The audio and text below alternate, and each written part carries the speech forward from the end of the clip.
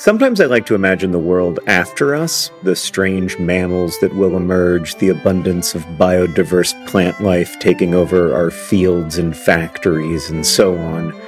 I don't think this world will be better. I maintain that we are the most interesting thing to happen on Earth, and there is real beauty and meaning in our curiosity and compassion, even as we also cause and witness so much suffering. But at any rate, there will be a world after us, after each of us. And that's why there's life insurance. It exists to provide a financial safety net to those who love and count on you. Policy Genius's technology makes it easy to compare life insurance quotes from America's top insurers in just a few clicks to find your lowest price. With Policy Genius, you can find life insurance policies that start at just $292 per year for $1 million of coverage. Some options offer same-day approval and avoid unnecessary medical exams. So save time and money and provide your family with a financial safety net using Policy Genius. Head to PolicyGenius.com or click the link in the description to get your free life insurance quotes and see how much you could save. That's PolicyGenius.com. Policy Genius, because there will be a world without us.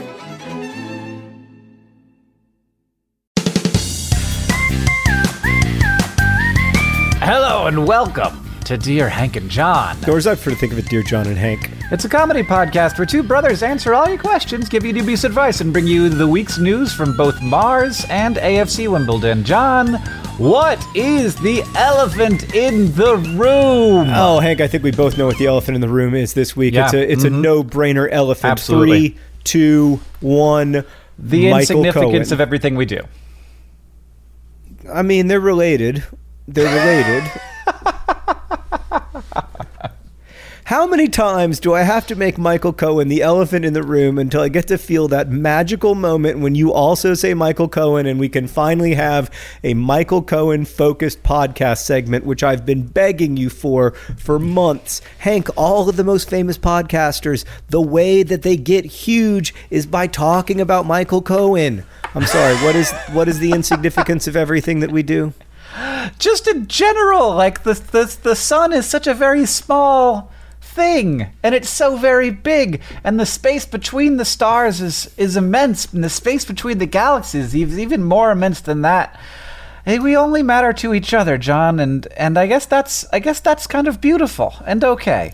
And also, we matter to each other so tremendously much, right? We all have the capacity to bring each other solace and joy and fear and terror and horror. We matter to each other so much. We matter to other life on Earth so much. We matter a little bit to the moon. We might even eventually matter some to Mars. So true. I think that our mattering is expanding, which is great, but I think the core of our mattering is always going to be in how we treat each other and how we take care of each other. And speaking of taking care of people who have taken care of you, looks like Michael Cohen, the quasi-attorney of the President of the United States, who is under investigation for a wide variety of crimes, might be flipping. Yeah, I mean, I feel like the moment, if I'm Michael Cohen, the moment President Donald Trump gets elected president, I'm like, this isn't going to turn out great for me, is it? I bet that, yes, I would think that would be my first thought. I would think I am going to be in the spotlight, and I feel that if light is shown in this area of my life, there's going to be some uncomfortabilities. Right, like maybe, how many people do you think said to Donald Trump, like, maybe your life is not one that needs an excessive amount of scrutiny? Like, this might not be something that should be like all the light shown in all the different little crevices. Probably the most dangerous thing you could do for the way that you have lived thus far is to sign up to be the most looked at person in the world. And to be fair, I think one of the arguments that Trump supporters will make is that Trump had very little to gain from the presidency, and in fact, in many ways, a lot to lose. And so that would be an argument that Trump's presidency really is born of a desire to serve, of a belief that, he could bring positive change to the country, and even though it would negatively affect him personally, it would be worth that sacrifice for the larger good of the country. And that is an argument. It doesn't jibe with other things that I see completely in the way that he's run his administration, but I am definitely open to that argument. I just think that this is a big news story. I think it's an important news story. I think because it's salacious and it has the feel of gossip at times, it doesn't get treated like an important news story. I've been listening to Slow Burn, the podcast about Watergate that tries to recreate the experience of Watergate as it unfolded. And something similar was happening during Watergate, where there was a lot of like, oh, this is, salacious stuff about dirty tricks and with all of these over-the-top personalities. And it only unfolded slowly that people started to think like, oh, and also this is quite a serious thing. Yeah, right. And and I think that like both from the perspective of like how it's being treated in the news media, but also how it gets treated in our own heads. We're like, well, this is about like, a sex scandal, and that's not like, are we still having sex scandals? Is that something that's still that important in this day and age? But it's not. It's not a sex scandal. And I think that like we sort of like half treat it like a sex scandal, and then you can be written off because of that. But it's not. Right. It's part of a lot of different wrongdoings. Well, we'll see. We don't know yet. There's a lot we don't know, and I don't want to get ahead of the facts. But did we do the thing that you wanted to do? Did we have our Michael Cohen segment? Oh no, he'll be the elephant in the room next week. Don't you worry. I just whenever we figure out what the elephant in the room is, I always just go to Twitter and look at what the top trending hashtag is. And John, this week it's Michael Cohen. It actually was. I should have gone with you. I was right. All right. Well, John, as you know, there are people who listen to this podcast and they send us questions. And I feel like we wouldn't be doing our duty unless we answered some of their questions eventually. So let's do that. This next question comes from Lauren, who asks, Dear Hank and John, in the internship I have at my college this summer, one of the major things I'm doing is calling prospective students to gauge their interest in school and such. I'm supposed to be a resource to these potential students, so I introduce myself at the beginning of each call and leave my phone number. Sometimes, though, I have to call someone who has my same first name. It just feels very weird to leave a voicemail saying, Hi, Lauren, this is Lauren. What should I do? Should I lie? Change my name? When it's raining, it's Lauren. You just gotta make a joke out of it, yeah?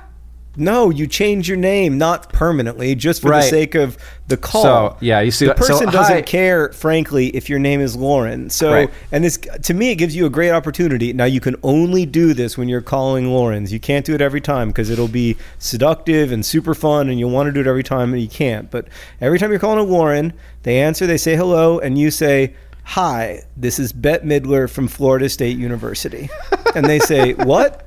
And you say, this is Bette Midler. I'm a student at Florida State University. I'm calling because I know you've been admitted to the school, and I was just wondering how you feel about it. I love that you chose Bette Midler.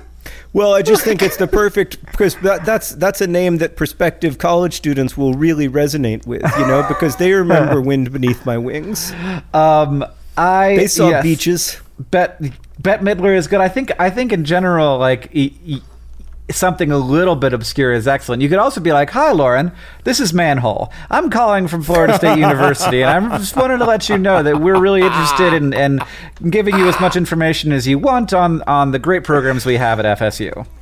Okay, this is you're onto something here, Hank, which is that what happens because nobody's listening to the beginning of the call anyway, what happens when you try an increasingly obscure and absurdist series of things, right? Like what happens if you're like, Hi, Lauren. This is a gang of turkeys calling from Florida State University. There's 17 of us. We were just wondering how you feel about Florida State's excellent classical music program. We have four classical music majors here among our gang of 17 turkeys who are making this phone call. Be happy to connect you with one of them directly. I'm an anthropology major. Hi, Lauren. This is one scissor. Now, you may be thinking to yourself, is that possible? Yes, because scissors are a pair of scissors. I'm just one of them. My other friend is calling a different Lauren right now. I'm basically a knife. Anyway, how do Basically you a knife feel with about a loopy FSU? handle. Anyway, FSU is really great. I've had a really, really positive experience here. Hey, Lauren, have you ever been driving alone at night and you're filled with a sort of vague melancholy, but not an unpleasant one? That's me, here to call you about FSU. What do you think? Would you like to go to college here? Don't feel pressure. I know there's a lot of great schools. Oh, God. Urgent help. I was hammering some holes into a belt. When I was putting the belt away, I dropped the hammer on the marble floor, and now there's a chip and a dent in the floor. What do I do? I live with my parents, and if they see this, I'm going to be in very big trouble. Help, Toledo. All right, Toledo, you're not going to be able to do anything about the dent, but you're going to fix the chip, and you're going to fix it quickly. No. Fortunately, You can fix it all, John. You could fix the dent and the chip. How do you fix the dent? You get a sculpture that goes over the dent that's beautiful, and that everybody would be like, wow, what an elegantly placed sculpture. Such a good idea. Way better than my strategy of super gluing the chip back into where it chipped off from. Much, much better. The next time your parents come home, they're like, what the heck is this? And you just say like, oh, this is a sculpture that I made of David. And your parents are going to be like, this is incredible. And you'll be like, yeah, I know. I did a really good job. So this is where the sculpture lives. By the way, it's a site-specific sculpture. It's site-specific. So you can't move it around in the room because then it's just ruined. Right. And maybe David's like holding a cup of coffee and it's just very full. Or maybe like David's reaching for the little tug on the ceiling fan. Right. You know, so if you put it anywhere else in the room, like what's he reaching for? It doesn't make any sense. Yeah. You're welcome, Toledo. We've solved your problem. Okay. This next question comes from Leanne, who writes, Dear John and Hank, I recently decided to play matchmaker and set up two of my friends from different social circles. The date went really well, and now both of them can't stop telling me how wonderful the other person is. As happy as I am for them, how do I stay impartial? What if they start coming to me with their relationship problems? I was okay with giving them advice before with other people, but now it's just a little weird because I know both of them so well. Should I leave them to it? Should I keep a bunch of secrets for both of them from the other person? What do I do? I don't want to be the middleman, Leanne. Yeah, Leanne, you are worried, so worried about a problem that doesn't exist yet. Yeah, you're good, Leanne. You don't know that any of these things are going to happen. I mean, do you know these people well enough that they always come to you with relationship advice with every relationship they have? Maybe that's going to happen. But I don't know. Maybe it won't because they are aware that you're good friends with the other person that you set them up on the date with. And they're probably going to be like, well, probably not going to go to Leanne because the other person is a good friend of Leanne. I think that there's a certain amount of... there's the 95% chance that this couple is going to be broken up within a month. Oh, dang, John. Maybe not. Don't you think? I don't know. It'd be interesting. You've done the math more than I have. What percentage of relationships last forever? 0. Do you mean what percentage of relationships last until death? No, I mean what percentage of relationships last until marriage? Oh, it's got to be pretty low, at least based on my own personal experience. I mean, it's very high based on mine. Well, I suspect that we're outliers. And I suspect the truth is somewhere in the middle, like somewhere between 48 serious relationships and 2. Yeah. I mean, there has to be like somebody has to have done this research, and I cannot find it. At my rehearsal dinner, my friend Dean gave a toast. You may remember this, Hank, in which he talked about me coming home from meeting Sarah for the first time, and I came back to the apartment and I said, I think I'm going to marry that girl. I really do. And Dean said, it was only the 17th time John had said that to me. John, I found the graph. And the risk of breakup is very high in the beginning. So around 80% of couples will break up in the first year of their relationship, which is actually a little bit, I kind of expect to be higher than that. Yeah, but then a number of couples break up in their second year. Right. Not everybody like dates for a year and then gets married, and then I think Leanne, the overall chances that this relationship is going to be like the defining romantic relationship of these two people's lives is under 10%. So let's wait to panic. Okay, we're gonna wait to panic. I completely agree. In general, wait to panic is great advice. Not don't panic. I mean, just like if I could, just give it a couple of breaths. I might tattoo that on me somewhere. Wait to panic. I could really stand to have wait to panic on the inside of my wrist. The other thing that I'd like to have tattooed somewhere, like maybe under my eyelids so that I could see it every time I close my eyes, would be, this is temporary. Which is also, in all the best ways and all the worst ways, constantly true. Yeah, it's good to recognize both because of the good and the bad. Hank, I feel like we're going a little dark. Can we liven things up with maybe like some Grease 2 or Alvin and the Chipmunks? What do you got for me? Well, this question's from Alexis, who asks, Dear Hank and John, nobody in my family eats the first and last pieces of bread. The heel, as they were called in our family. I don't know if everybody else calls us that. I feel bad just throwing those out. So you don't have any suggestions for what I could do? Thanks a lot. I don't have a car, but if I did, it would be Alexis. You eat them. No. Yeah, you make a sandwich out of them and be like, I'm having a sandwich. And basically, because it's made out of the heel, it's sort of like calorie neutral because you're doing a social good. Yeah. If only that were true. No, you do not eat the heel pieces of a No. And I just really put peanut butter on one of them and put them together, nothing else. And it's just like, it's a nice little snack. You don't like it? What's wrong with this? Is there something that I'm missing? Like, is there a danger? You remember when we were little kids and Mom would cut the crusts off of our peanut butter and jelly sandwich and they were so good? It's better that way. We got a little older and she stopped cutting off the crust because we were, older now, and that was just the way the world works. You got to learn to live with a certain amount of suffering with your peanut butter and jelly. Yeah. What you're proposing, Hank, is you're proposing eating a crust sandwich. And John, I only eat the crust because of the rest of the sandwich being like good enough for me to understand that I have to suffer through this crust part because I am an adult and that's how life works. Right. Exactly. That is exactly what I'm telling you. A whole crust sandwich. I'm saying that you not only should do this, I'm saying that you have to do this. This is part of being a human being, is having some subpar experiences, because this is the way that the world works. And like, they baked the bread and the bread had to have an edge and all of the bread was food. Hank. Yes. You know how I feel about this, John, ultimately, is that I don't actually care at all. And I went real hard on something that I have like, I'm maybe like a 1 out of 10 in terms of the strength of my opinion.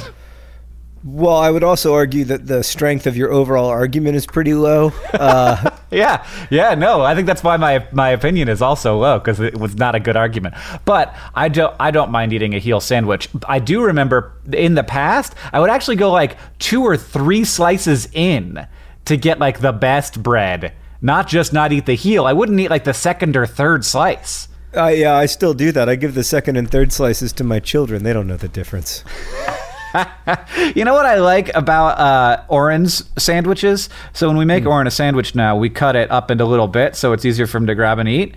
And then you get some pieces that are crusty, but then the middle ones are like they're basically like tiny sandwiches with no crust.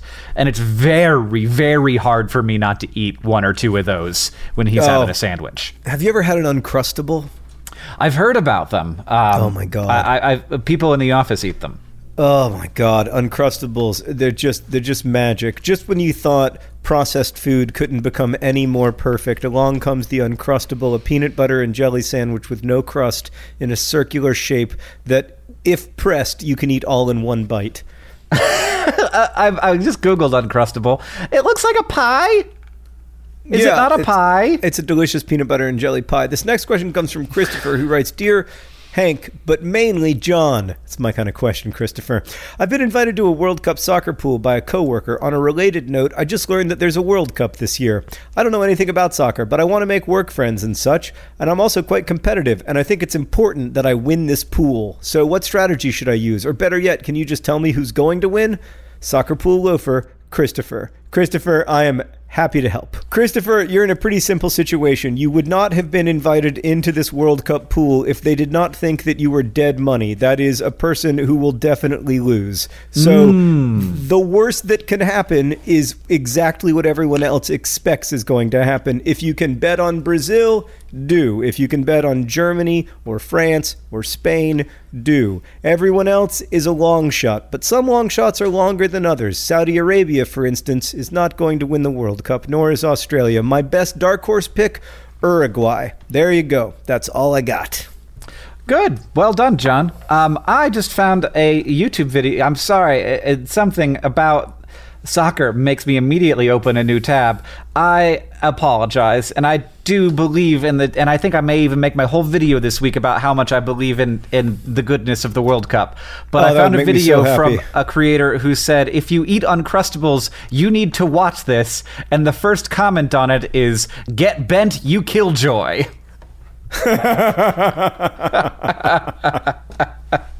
That's like, remember when people started eating Chipotle when Chipotle first came out, and everybody was like, man, this healthy Mexican food is so healthy and so delicious, I could eat tons of it. And then somebody made a website called ChipotleCalculator.com, and you went to it and you told the calculator all the stuff that was in your burrito, and then it told you that your burrito contained 17 days worth of food.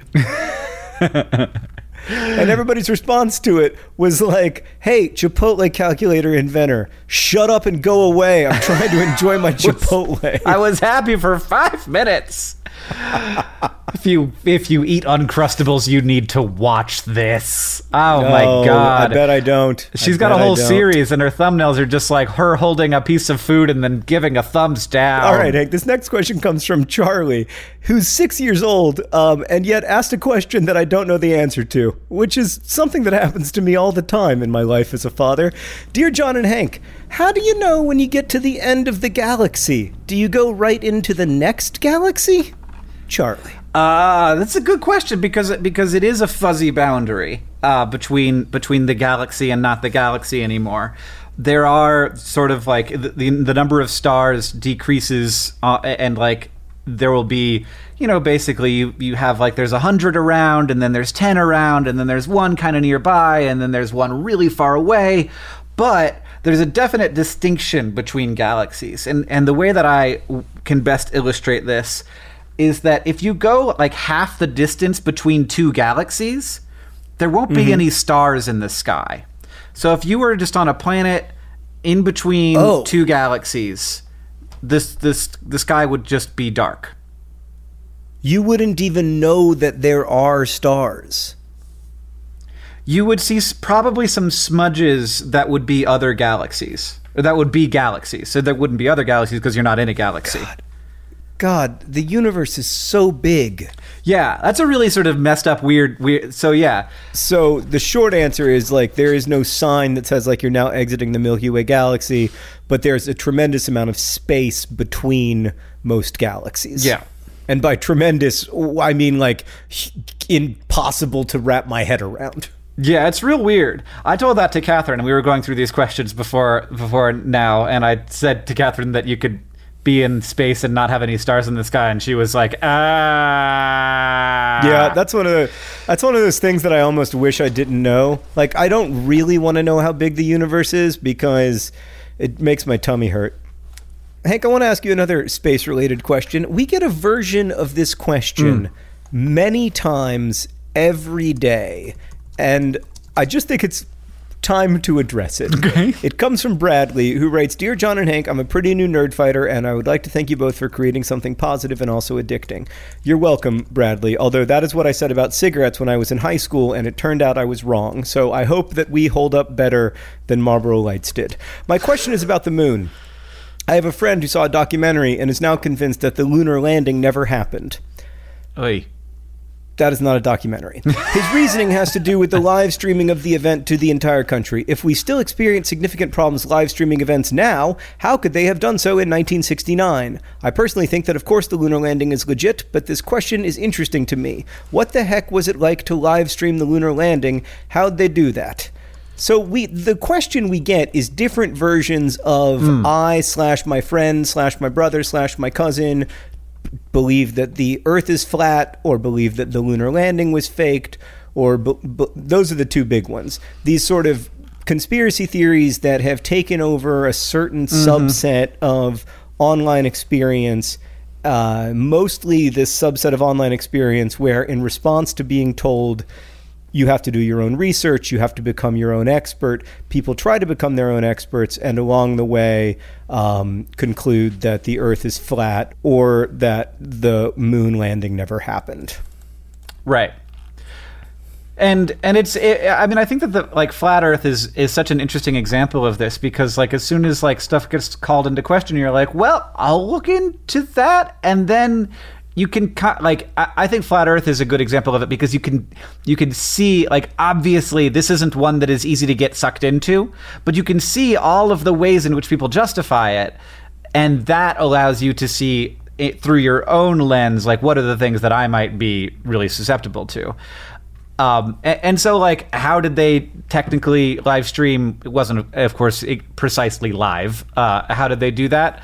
It's complicated, and NASA worked really hard to make that be a thing, and you can read articles about it. There's one called How NASA Broadcast Neil Armstrong Live from the Moon from Popular Science, and it's very interesting, and it's complicated, too complicated to talk about on this podcast, in large part because a lot of the technology that they used then doesn't exist. We don't use it anymore because we've figured out other ways to do it. And I think some of what's beneath the larger phenomenon here is that people feel like they can't trust experts, and they feel like they can trust people who explain stuff to them in ways that make sense to them. Yeah. And the truth is, at times when trying to explain stuff, science communicators, at least some of them, can come across as condescending, which can make somebody shut down and not want to listen. Whereas when people, and I've watched some of these videos about how the Earth is flat, they treat their audience in a particular way that makes you feel like you're being taken seriously,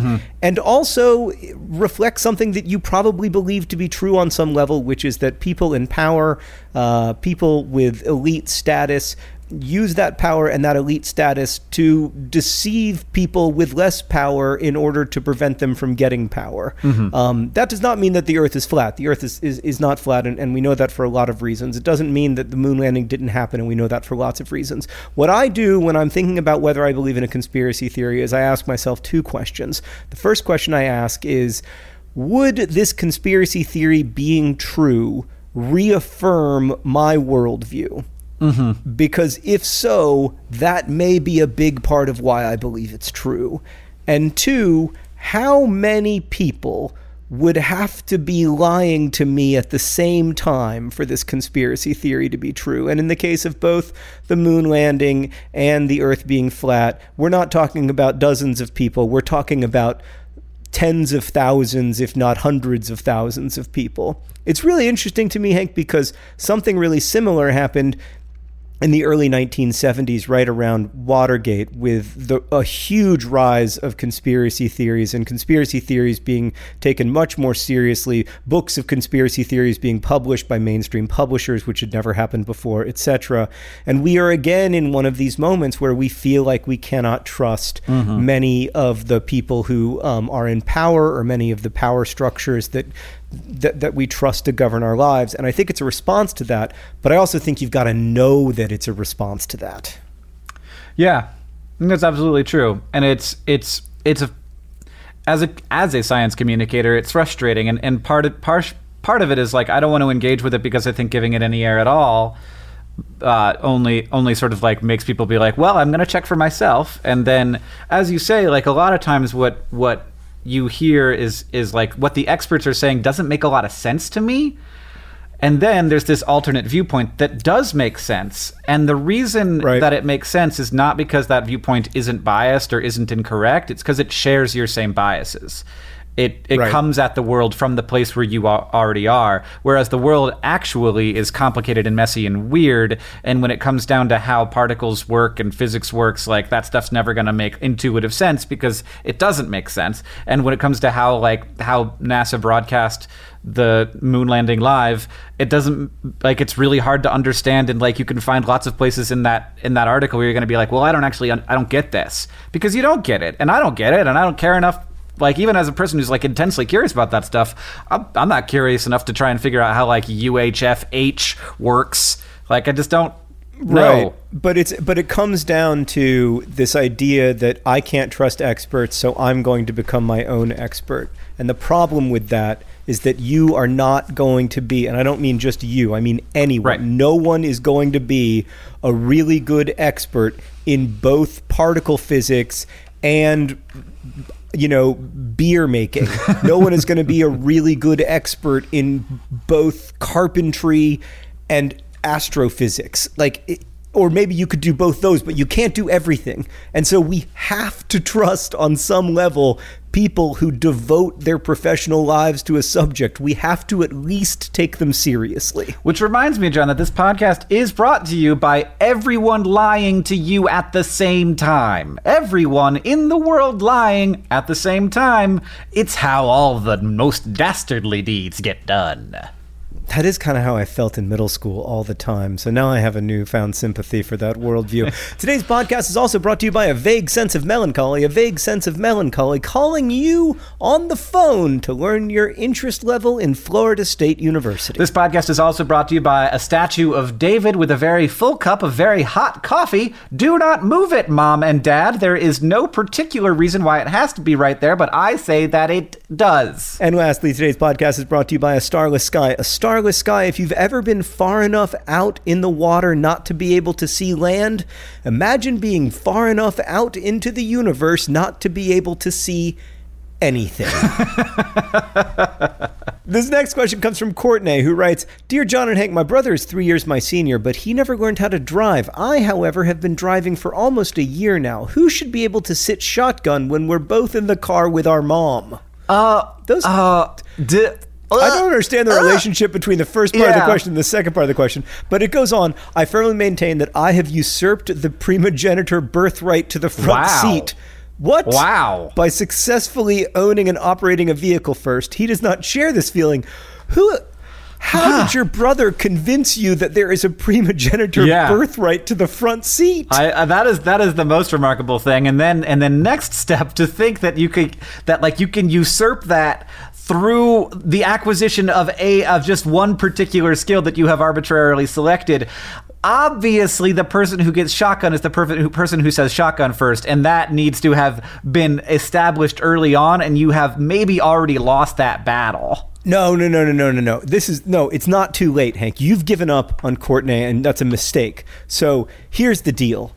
I think this person is not from the United States. I'm judging this on the fact that they know how to spell primogenitor, which is not an idea we have here in America. No. Really? Unfortunately.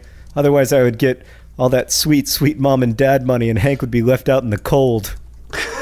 I don't know what it means either. It means like the first son gets all the money. Okay. Well, the good news is, John, that you're good. Yeah, I mean, I could be better.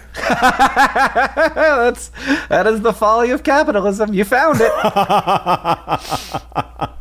I mean, I want to cut that, but I bet Nick's going to keep it in. All right. Point being, I assume that this person is from maybe England, and therefore they believe that certain rights are passed down from generation to generation to the oldest child or whatever. I don't understand why shotgun would be one of those rights, but I certainly don't understand why learning how to drive earlier would mean that you no longer get shotgun. Courtney, there is an existing foolproof strategy. I got so passionate I just dropped the phone and Hank can't hear me anymore. You did. I can't hear what's happening. Hank, I dropped the phone. Hold on. I'm coming back. So I was literally pounding my armchair, which resulted in me dropping the phone. There is an existing foolproof strategy for this, Courtney, which is that when you are walking to the car, From the moment you leave whatever building you are in to the moment that you are outside in the same outside that you will be in until you reach the car, from that moment, it is possible at any point in that moment to call shotgun. And if you call shotgun, you get to sit in the passenger seat. It is that simple. Mm-hmm. Those are the rules of shotgun. Forget all of this birthright shotgun crap. You get shotgun by calling shotgun. That's right. That's right. This is not about, like, we have moved beyond the idea of absolute monarchy. This is about who is clever enough, fast enough, and willful enough to call shotgun first. But I want to be clear, you can't call shotgun like the moment you get out of the car. You can't call shotgun until you are in the same outdoor space that you will continually be in until you reach the car. Yes. That's the rule. So if you're first out the door and you yell shotgun and they're still inside, that counts. To me, that's an open question. Because that is part of it. It's part of having a get up and go attitude, being the first out the door, and your mom's gonna appreciate that too. Everybody's out to the car, and you're standing there by the door, and your brother's walking up, and you say shotgun before he steps on that first paving stone. You are the winner. All right, I buy it. Hank, before we get to the all-important news from Mars and AFC Wimbledon, I need to read this Project for Awesome message from Amanda to Ryan and Marshall. Amanda donated to the Project for Awesome to get us to read this message, and we will read it now. For my two favorite guys. Thank you, Amanda. Not John and Hank. Oh. Well, I'll keep reading anyway. Who just happen to be two awesome husbands and dads. I couldn't think of a better way to say how awesome you both are than from two of the coolest people I know. Thanks for being in my life and for being a great husband and son. Aww. Ryan and Marshall. So Ryan, Marshall, thank you for being a great husband and son. Amanda, thank you for donating to the Project for Awesome and for warming hearts everywhere. Yes. All right, John, we got some corrections and responses. We got Savannah, who is a vocalist on one of the world's largest cruise ships, and just wanted to let us know that there are people who listen to the pod from a boat, though oftentimes they have to download the pod beforehand because Wi-Fi on the boat is not super great. Also, Daniel, who's an engineer at the NASA Jet Propulsion Laboratory working on the Mars helicopter. He was ecstatic. Daniel, you have Hank's dream job. You certainly have my attention. This is very exciting. I was ecstatic to hear Hank discuss our project in the recent podcast episode. I do have a very small correction, and I got very nervous when I read that, but it's okay. Regarding a statement that Hank made, there will be no way to test precisely how good at its job it will be until it is there, because it won't be able to fly on a place that is exactly like Mars until it gets there. And I wanted to mention, this is Daniel again, I wanted to mention that while this is technically true, so I guess it's not quite a correction, we are in the middle of an extensive test campaign to simulate Mars-like conditions as best we can. For example, in this video that NASA released, which we'll put on the Patreon, there's footage of our free flight testing. This test was conducted inside our 25-foot diameter vacuum chamber at Mars pressure, while an offload system simulated Mars's gravity.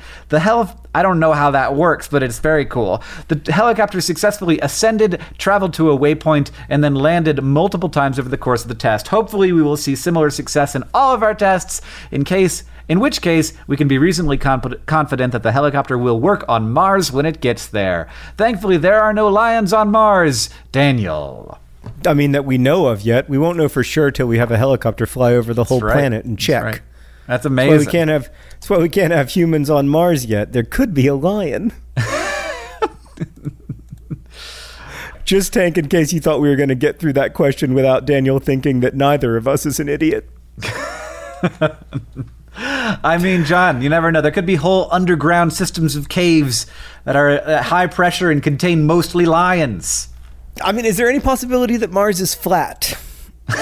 That's often something that I've wondered about flat Earth. Like, do they think that all the planets are flat? Like, are they just like disks out there in space, or like we see them rotating? So we know that other planets aren't flat. It's just that Earth is flat and none of the other planets are. I don't think we're going to convince a single flat earther on this podcast. As you know, I have become increasingly convinced that no one who currently believes anything on the internet can have their mind changed by anyone else or anything else on the internet. Yeah. Is it time for the news from Mars and AFC Wimbledon then? Oh, it is time for the news from Mars and AFC Wimbledon. Do you want me to go first with the Mars news? Because it's very big and it's very good and it's very, very big and there's multiple parts. Yes. So occasionally NASA will have these press conferences where they say, we got some big Mars news. And when NASA says we got some big Mars news and we're going to do a press conference, if you're a science communicator, you look at who's going to be at the press conference and you can have a pretty good idea of what kind of news it's going to be. And usually you're like, well, I looked at the press conference, I looked at who's on it, and it's not going to be about the fact that there's life on Mars. But this time, it kind of like maybe this would have been the panel of people, like partially that they would have talking about the fact that they found like life on Mars. And so, of course, like all the science communication world is like, it's not life on Mars. Like, I'm not, like, I feel like I would have gotten somebody would have leaked something to me. I would have heard about this. There would have been, like, a lot more hubbub. There would be a lot more buzz. But, of course, everyone is like, but maybe. And so what, in fact, two different things. One, after Curiosity's, hanging out on Mars for a long time now, it's been able to get regular measurements of methane concentrations in the Martian atmosphere to the extent that it can now see a seasonal variation. So in the summertime, there's more methane in the Martian atmosphere, and in the wintertime, there's less. Here on Earth, the atmosphere remains almost entirely consistent except for water vapor throughout seasons. Weird. Why? So they think that, one, this definitely means that methane, like it seems like methane is being released continuously and thus it is being replenished by some system. So more methane is being created inside of Mars. And then as the surface of Mars heats up, there's these like methane containing compounds that are like icy methane water compound things called clathrates. And the clathrates will, sublimate, so go directly from a solid to a gaseous form, and the methane will get released and then leave the atmosphere the way that the Martian atmosphere leaves the planet, or resolidify onto the surface in the wintertime. But there continues to be the same amount every year, so it's like it's coming from somewhere, and they think probably some geologic process which would indicate a pretty active geology inside of Mars, which is not something that we've super anticipated. And the other potential source of the methane could be microorganisms. That is not something that they're talking about actively or seriously, but that is how methane gets produced on Earth, is almost entirely by microorganisms, though it is also produced by some geologic processes, I think. And then there's the other piece of the news, which is also life related, that they, in mudstone, which is a sedimentary rock that gets left behind after, from silt on the bottom of a lake. So they crushed up some mudstone, basically, heated it up a bunch, and found a lot of different organic compounds, meaning compounds that contain carbon. And all of life on Earth is carbon-based, which is why we call carbon atoms organic compounds. And what they can't tell is precisely what compound these compounds were originally, because Curiosity cannot dig very deep into a rock. It can only go like a few millimeters or centimeters. And all of those compounds over the last 3 billion years since they were first trapped in that mudstone would have deteriorated because of like being hit by solar radiation. So there's no way to tell what those compounds were originally, but they're definitely chains of carbon compounds, which can again be created by biological or non-biological systems. Like comets have amino acids on them, not because there's life there, but because lots of different processes with water and sunlight can create amino acids. So what does it mean? It means that Curiosity is making strides toward better understanding the chemistry and geology of Mars, and also that it is very Earth-like, and back 3.5 billion years ago, it would have been a place that looks pretty habitable, pretty friendly to life as we know it. So this is something I've been wondering a lot about lately, Hank. Is there really a bright line between alive and not alive when it comes to organic compounds? Because it seems to me that there are some fuzzinesses, at least in life on Earth. Yeah, there are definitely fuzzinesses in terms of what life is, chemical life. like viruses, people will say aren't alive, but they are capable of replicating themselves. They are capable of moving around. Right. Not really moving around, but like sort of getting to the place where they want to be. And so like, yes, there's a little bit of complexity there. Really, the idea is that the sort of thought in the sort of space between chemistry and biology world is that if you have a self-replicating chemical system, it will move itself toward complexity in a way that like in sort of an inevitable fashion that will make it clear that whatever that is, it is life. And so the idea is that on like a planetary like science level, on a planetary biology level, that you're going to like, if there's anything like life, there will be something that is obviously life. Now, whether we're able to sort of like understand it as life because all the tests that we currently use to determine whether there's like a living system happening are really based on the chemistry of our life, that's up in the air. And also like a huge question, because if the system that life uses is identical to the life on our planet, then one, that raises the question of whether that's just, like contamination life from Earth, right. Or whether like all like life on Mars and Earth arose from the same source, whether that was Mars life getting to Earth and all of us being Martians, or Earth life getting to Mars and existing there for a little while after like hitchhiking on an asteroid or a meteorite that was ejected from the surface of one of those planets, or some external third source that just like seeds the entire universe with life, is the big question. Well, I mean, that is a big, interesting, weird question. Speaking of big, interesting, weird questions, when is AFC Wimbledon going to move into their new stadium? So the hope had been, Hank, that the new Plough Lane would be finished in time for the beginning of the 2019-2020 season. That's not next season, but the season after. And that also would mean that even if we were to get relegated next season, which we're definitely favorites for at the moment, we would begin life at the new Plough Lane at the very worst in League Two. So still in the Football League, still a full-time professional team and all that stuff. Mm-hmm.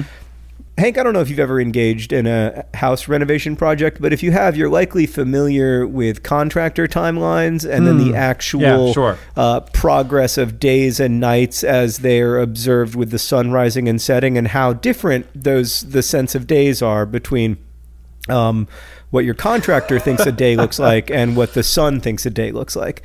That appears to not only be a problem for residential home renovations in Indianapolis, but also a problem for AFC Wimbledon. It looks like the demolition of the Greyhound stadium where Plough Lane will be built is going slower than expected, and now it looks like at the earliest AFC Wimbledon will not be moving into the new Plough Lane until midway through that 2019-2020 season, at least according to an article in the Evening Standard. So we'll see, but the race for life on Mars versus the race to get to the new Plough Lane, it's back on. Well, as long as we get humans there by 2028, in both places, I'm good. Okay, all right, Hank. What was your phrase of the week? I completely forgot about phrases of the week. I mean, you even wrote phrase of the week in the document. Did I? No, somebody else did that. I didn't do that. What was my phrase of the week? I do not know, John. I am bad at the game. I apologize to everyone. Well, I don't even think we would still be playing the game if it weren't for all of these lovely Project for Awesome donors who donated phrases of the week. This week's was donated by Otto, and my phrase of the week was a gang of turkeys. God dang it. That was the thing I was trying to think of. I was like, what was between the scissor and the other thing? Oh, God, a gang of turkeys is beautiful, John. Thank you, Otto, and for that wonderful gang of turkeys, because it allowed us to have a really enjoyable moment together. So thanks, Otto. Hey, What did we learn today? Well, I also got to say that Kelly Naylor suggested my phrase of the week, which was Jell-O salad, which I feel like I could have perfectly, easily gotten into the podcast somewhere. Totally. Hey, Lauren, this is a Jell-O salad calling from Florida State University. That's great. That's hold perfect. On. Sorry if you heard that. I just got a bit of a jiggle. But yeah, no, I'm back. Hi, how are you today? All right, John, what did we learn today? Well, we learned that there are places in space where the sky ain't got no stars. We learned that you got invited into that World Cup pool because everyone expects you to lose. We learned that no matter what the situation is, if at all possible, wait to panic. And finally, we learned that John feeds his children the less desirable pieces of bread. Oh man, good thing they don't listen to the pod. Hank, thank you for podding with me. Thanks to everybody for listening. Again, you can go over to our Patreon at patreon.com/DearHankandJohn and see all kinds of special updates. You don't have to pay to get them, although if you want to pay, you're more than welcome to. We're about to go record our Patreon-only podcast, This Week in Ryans, which is just the 10 worst podcasting minutes of your week. But we appreciate everybody who donates there and listens to it, and also everybody who sends in questions. Thank you for all your wonderful questions. If you have questions for us, please email us. It's hankandjohn@gmail.com. This podcast is edited by Nicholas Jenkins. It's produced by Rosianna Halse-Rojas and Sheridan Gibson. Our head of community and communications is Victoria Bongiorno. The music that you're hearing now and at the beginning of the podcast is by the great Gunnarolla, and as they say in our hometown, don't forget to be awesome.